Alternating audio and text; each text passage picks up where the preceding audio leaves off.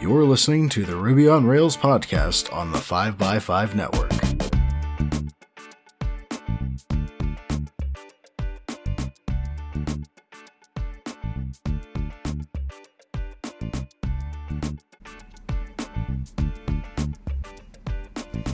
You're listening to episode 310, and I'm your host, Brittany Martin. I'm now starting to report on the series of wonderful people that I got to meet in Paris RB. First up is Andy Croll. Andy is CTO at Coverage Book and Answer the Public. He is a Rubyist, conference organizer of Brighton Ruby, an author, speaker, bootstrapper, and twin dad. Thanks for joining me today, Andy. Thanks for having me. Absolutely. Andy, what is your developer origin story? Developer origin story. Right. So I have somewhat a classical nerd background, computers as a small child, and then computer science at university. And then I took a job that I thought was technical, but absolutely wasn't. I did 4 years of HR and communications for a big tech company. And then I was getting super frustrated with that. And all the time I sort of kept up making websites for various stuff. And I quit that job to re-skill in sort of like the website side of things, and I started out in the front end sort of HTML, CSS, and then I discovered David Hannemeyer Hansen's Make a Blog in 15 Minutes video and Basecamp and 37 Signals all around the same time in about 2007, and I've sort of been doing Ruby Rails ever since. So you kind of touched upon it, but what is your specific experience with Ruby on Rails? Well, it's basically been my entire career for the last decade and a bit, which makes me and my knees feel old. So what was my experience? I've built various things, like my own stuff. Currently working with a team in Brighton in the UK on Coverage Book and Answer the Public, which are two entirely separate SaaS businesses run by a technical team of 3 and a wider team of 9. And we have sort of 3,000 customers, and we support them all with mainly two or three Rails apps and lots of other stuff around the edges, sort of the odd WordPress site, Jekyll. So lots and lots of Ruby, lots and lots of Rails, pretty much. Have you ever deviated from Ruby and Ruby on Rails? Have you tried other technical stacks, or are you pretty focused on Rails? Have I strayed? I've played a little bit with our stuff. Of course, all of us have to write JavaScript, whether we want to or not. Mostly not, depending on whether I'm maintaining my own JavaScript from however many years ago. Pretty much I do a lot of front-end work in our team as well. So we have a designer on team, and he does some front-end, but I'm sort of more focused on the performance and technical sides of those things. I recently have built a WordPress blog for our marketing team, sort of replatforming from Medium, that was an entertaining exercise in the stuff I used to do when I was just doing front end. I just wanted to make websites, and that was the beauty of Ruby and Rails for me, was very much finding a thing where I could make the computer do what I wanted, and then have it look nice as well. So I've done a bit, but like mostly I try and work on problems that Ruby and Rails is a good fit for. So I'm not building chat clients. I'm not building super high traffic things at Twitter or Facebook scale. So, for that world, any framework, Laravel in PHP or Django in Python is great. I just happen to like Ruby, so that's where I've landed. Well, that's fantastic, and we're so lucky to have you in our community. So not only are you a Ruby developer, you are also quite the conference organizer, and I'd love to hear the origin behind Brighton Ruby. Right, so Brighton Ruby, when does it start? It starts in 2009. I lived in Singapore for 6 years. My sort of initial Ruby on Rails stuff was in the Singapore community. I worked for a couple of startups out there, including one where I raised money and did like a travel startup for myself. And it was about 2009, and we were having our Christmas Ruby meetup. And I was at that time, there were loads of sort of regional conferences in the US. And obviously, Singapore's on the wrong side of the world to get to the US for a conference. And Japan had Ruby Kaigi. So I said to the people around, I was like, we should definitely do a conference. And everyone was like, yeah, Andy, you totally should do a conference. And I said, well, who should we get to come? And they were like, well, we should invite Matt. I mean, Japan's not that far away. And so I emailed Matt, and then he got back to me and said he would come. And so it's all his fault, because I then had to organise a conference. I told him this at Paris RB when I saw him again. And he said, you used the word fault. Ah. So that was great. So I ran that for 2 or 3 years. And then when I got back to the UK, I moved to Brighton. So I didn't want to live in London anymore. I moved to Brighton and decided a quick way to meet people doing the sort of work that I would be interested in getting a job in would be to parlay my conference organising, inverted commas, expertise into having an event in Brighton. So I put on something for 100 and something people the first year, and that was 7 years ago. And it's sort of working out all right, I think. Wow, that's amazing. So how many years has Brighton Ruby been going on then? So first one was 2014. 2014? Yes, 2014. So yeah, we're in the 7th year of organisation of conferences, although things have not exactly gone to plan this year. Yes. So speaking of a topic that cannot be avoided, due to COVID-19, you had to cancel the in-person experience for Brighton Ruby 2020. So could you please walk me through that decision? So I may not really have been paying attention very much. I woke up a couple of weeks ago, having sort of, I'd opened the CFP about a month ago. They call for papers to get. I have a proportion of invited speakers, so generally I invite the normal speakers, the sort of the speakers I've seen speak elsewhere, who I'd like to get over, or repeat speakers who I'd like to have back, and then I open a call for papers to have people to submit their own talks and sort of get new people into the speaking game, as it were. And I sort of well into that, and I was reviewing talks whilst my kids were at a sports thing on the Saturday morning. And I woke up the morning afterwards and went, oh, I might have to deal with this. This is genuinely a thing, isn't it? And this is probably, beginning of March time. So yeah, like it was suddenly, I'm going to have to deal with this. What am I going to do? And that was my first sort of paralyzing thought. And I sort of thought about that for a bit. And then I got in touch with the sponsors and the speakers and said, just to let you all know, I'm aware of this. I don't know what I'm doing yet. Let's see what happens. As we know, speaking today, stuff has happened. Lots of stuff has been cancelled. In fact, the morning I cancelled Brighton Ruby, RailsConf also cancelled, and Apple came out with WWDC being cancelled. So I was in good company that Friday. But yeah, I sort of knew 2 or 3 days before, and I turned ticket sales off a couple of days before that. Whilst I sort of rounded the wagons and worked out what the hell it was I was going to do, because I didn't want to just go cancel it and not have a plan.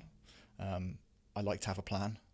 I run Brighton Ruby entirely by myself, with obviously some help on the day, and the venue have always been really great. But yeah, it's very much a solo effort. So I needed to sort of bounce ideas off the people who I normally bounce ideas off, friends of mine like Tekin and Nadia and the sponsors. Work out what it was I was going to do. So what I'm going to do is I'm having a conference, or a alternative conference, or a sort of weird quasi conference. I am not a fan of online events typically, particularly the kind where I end up having to run another massive Slack, or where you have to be in position at a certain time. That's great. I personally don't like that. I feel like a big part of Brighton Ruby is the in-person stuff and the hallway track, and was obviously the talks are great. There is an element of coming together in community spirit, and obviously that can't happen this year. So I've focused a little bit more on the content side of things. So I've cleared this with all the speakers. So they're going to do versions of their talks as videos, which we will then sell. And there's also the swag that I was going to do was, so I'm working with my friend Emma, who works for a book publishing technology company. And we are reprinting a paperback of Wise Poignant Guide to Ruby, which for longer term Rubyists will fill their heart with joy, and for newer Rubyists will make them go, what? But it was, so I like to do with my swag every year, I like to have a a surprise. So last year it was like reusable coffee cups. So I said I ordered 400 coffee cups, and this year I'm going to get hundreds of books printed. So that's fun. So we're going to print a copy of this book and send it out in the post. And then so the talks will come out, the book will be posted to you, and then there'll be an opportunity for people to ask questions of the speakers. And then I'm going to do what you're doing now, which is politely be quiet, even though you probably want to jump in all the time, and listen to what the speakers have to say about questions that from the audience or questions that I've got about their talks or about them in general. So yeah, I'm going into competition with you, Brittany. Sorry. Oh, no, that's great. I have so many follow-ups on that. Number one, I absolutely wanted one of those books. So as soon as those are available, I'm definitely purchasing one, because you're right. You are going to delight the Ruby community over that one. So quite clever. Second, I just wanted to make it clear. So essentially, you're going to have the speakers record their talks. You'll probably review them and make sure that they're all in a similar type format. And then, audience members will be able to purchase them and be able to interact with the speakers. Yeah. So, I mean, through me, I'm a benevolent dictator when it comes to my conference. So we don't have any questions at Brighton Ruby because there's always the person who puts their hand up, stands up and says, this is not really a question, more of a comment really, which is not really the point. So we've always had the speakers hang around. So if you want to talk to them about the stuff that they've talked about, please feel free. And to sort of replace that part of the conference experience, I'm going to release the videos ahead of time, so they'll be released probably early June, is my plan right now. And then we will do the podcasts starting to be released in July, around the time that the conference would have been otherwise. So there'll be like a month for people to watch somewhat at their leisure, the videos.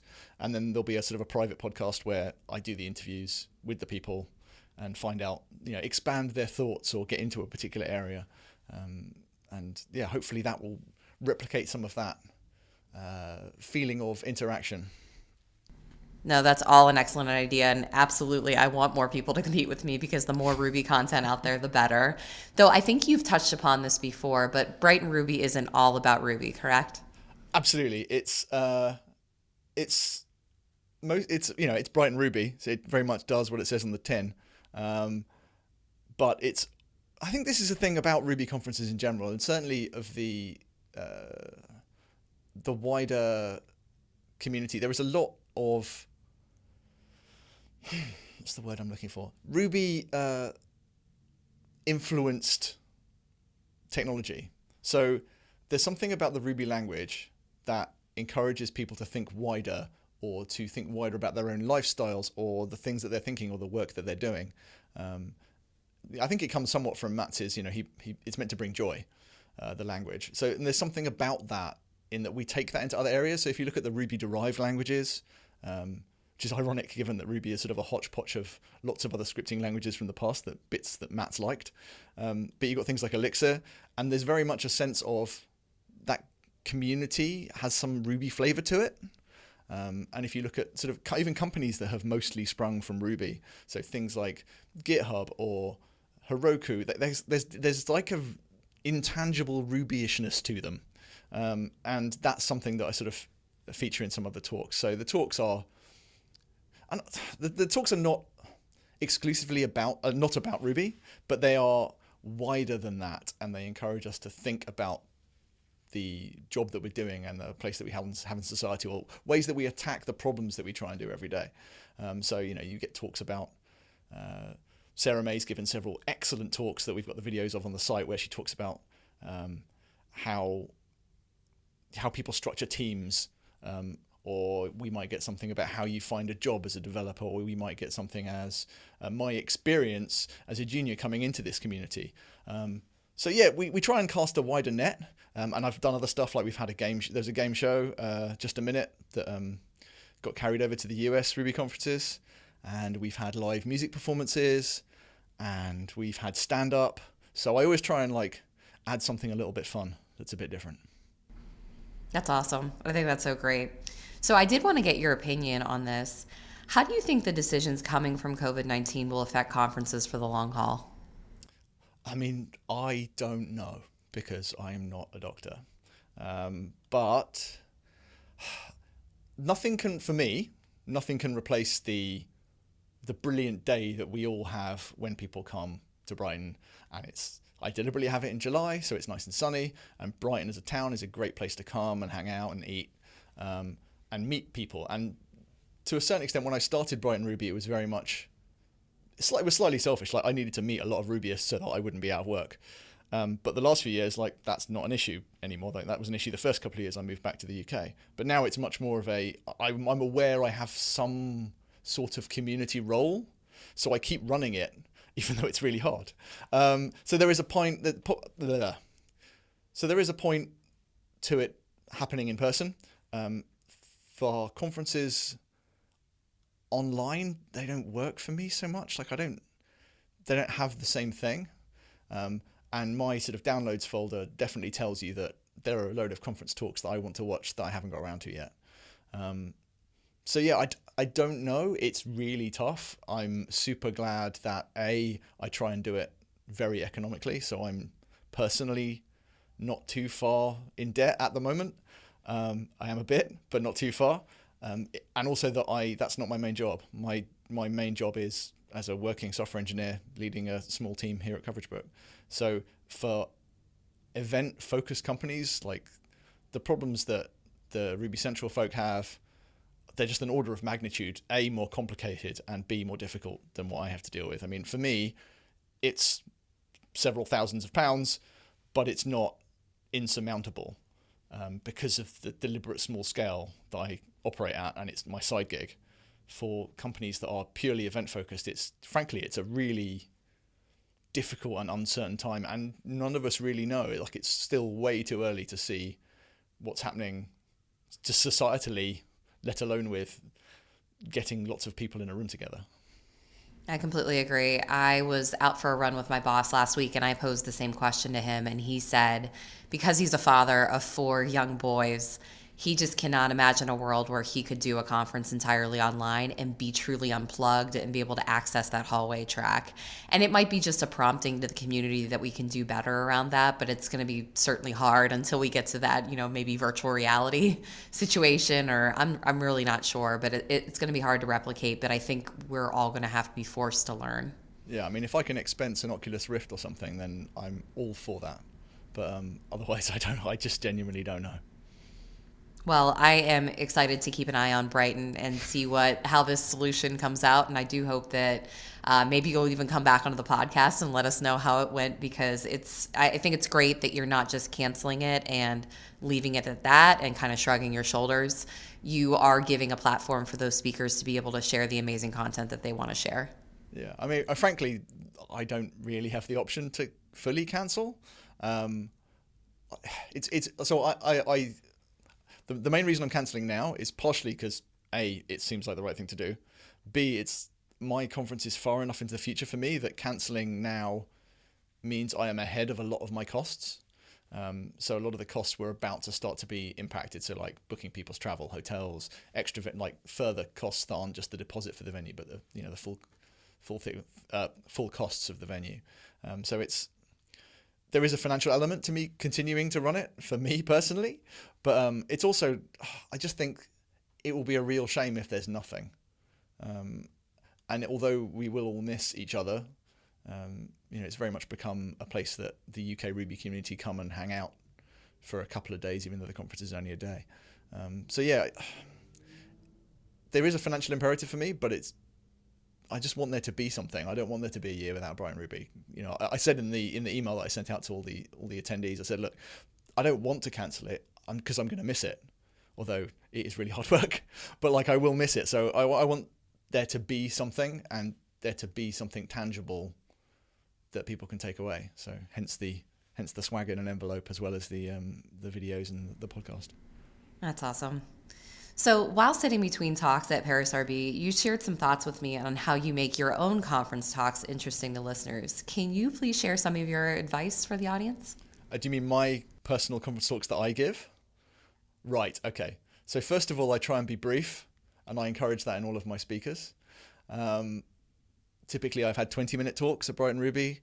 The talks at the US conferences tend to have a sort of 40-minute allotted period, and unless you are really punchy and are in it terrific deliverer of talks, 40 minutes can be a long time. Like, it can be a long time for the speaker. So I keep it short as much as I can.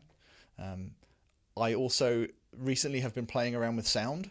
So I gave a talk 2016. I gave a talk that was I was picked out of the CFP to keynote RubyConf, which was amazing and absolutely terrifying, as you're sort of stood there in front of 900 people, including Mats and Aaron Patterson and all these people who you look up to in the Ruby community.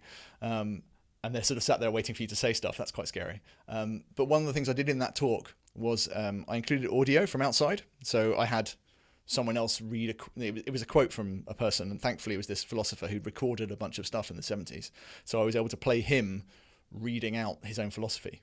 And that worked really well in that talk. And so a subsequent talk that I've given, I got various friends of mine to record little radio plays to illustrate points that I was making. And so for me, that's really good, because I don't want to listen to myself talk for half an hour. Apologies to those of you who are currently listening to me talk for half an hour on a podcast. But I wanted to break it up. It gives me a chance to have a drink in a natural way without it feeling quiet. I really focus on my slides. But yeah, it's a case of practicing and finding out something that works for you. Like, there are people like Nick Means who do an amazing job of like a sort of almost an NPR-ish documentary style storytelling thing.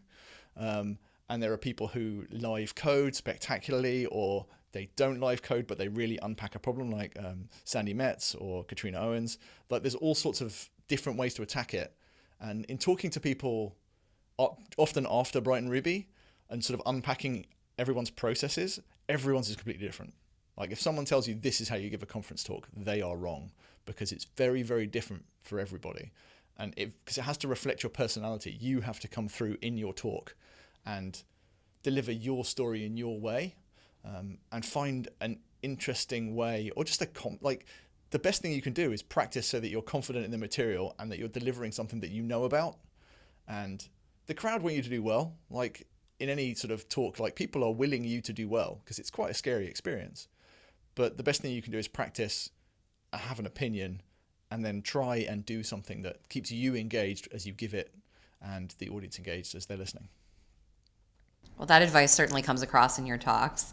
So this next question might be flavored based on the reaction that you got from all the future attendees of Brighton. But what are your thoughts on the future of the Ruby and Rails communities? Well, I mean, obviously Ruby's dead, isn't it? I mean, we all know this. We should all be looking for other jobs. We should all be programming in Haskell. I mean, for me, it's like Ruby is well established. Rails is incredibly well established. There are big companies using Ruby and using Rails. And there are companies using Ruby in places you wouldn't expect. Like, often I'll find people will come to the conference, they'll be like, oh yeah, we do a bit of Ruby. We mostly use it for DevOps. I'm like, oh, okay, cool. That's great. And then you've got traditional small company, Basecampy sized things like, Coverage Book here in Brighton, or various other stuff in the UK that's similar, relatively small tech teams trying to build something where having one big code base that does most of the stuff and has great tooling and is always being improved is really useful. So I think it's great. I think there's a sense in which the Ruby community also brings people back. So I know people who don't do Ruby anymore who come to Brighton Ruby, or who go to their local Ruby meetup, because there's something about the community and the Ruby-ishness of us all that makes a big difference.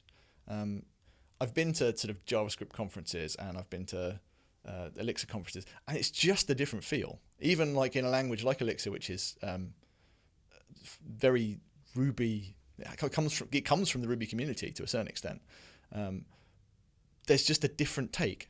Like, there's something about the talks you get at a Ruby conference. Like, they are wider. They are trying to take in a bit more of the world. But it's still a manageable size. So, frankly, if the job I'm currently doing goes away, there's enough now. There's been 10 years of Ruby on Rails being the hot thing for startups. There are enough broken old Rails apps that will take me to my retirement, I would imagine. So it feels like there's a bunch of us around. This sort of the excitable new shiny folk have gone off to new things. The this is the default because it's the one making all the noise. Those people have gone off to do React or Vue or whatever JavaScripty thing. And what's left is a bunch of people who really love working in the language. I mean, DHH can, he can wax lyrical about his adoration for the language and how happy it makes him feel when he works it. And I very much empathize with that. Like, that's how it feels to me. I can be incredibly elegant and eloquent in Ruby in a way that I can't be in natural life. so that works for me, makes me feel cool. It's a great place to be, and the tooling, and it just all feels the right size and a manageable human scale language for me. So yeah, that's what it comes down to. That's great. And thank you so much for sharing that. So how can listeners follow you? I am Andy Croll on Twitter. If you type Brighton Ruby in, you'll find the Brighton Ruby website, and by the time you listen to this, probably the website for the new alternative Brighton Ruby. And I have a newsletter. Every 2 weeks I write a piece of programming knowledge, I suppose, with why you might use it and why you might not use it. And I keep it to a very narrow thing, and I've been managing to write that every 2 weeks-ish for the last year and a half to force me to blog. So that seems to be going down well. So one Ruby thing, Andy Croll or Brighton Ruby, pretty much. Fantastic. Thank you so much for joining me on the show today to give us an honest take as a conference organizer in these really crazy times. And I really do appreciate it. And listeners, stay safe, stay healthy, and we'll be with you next week.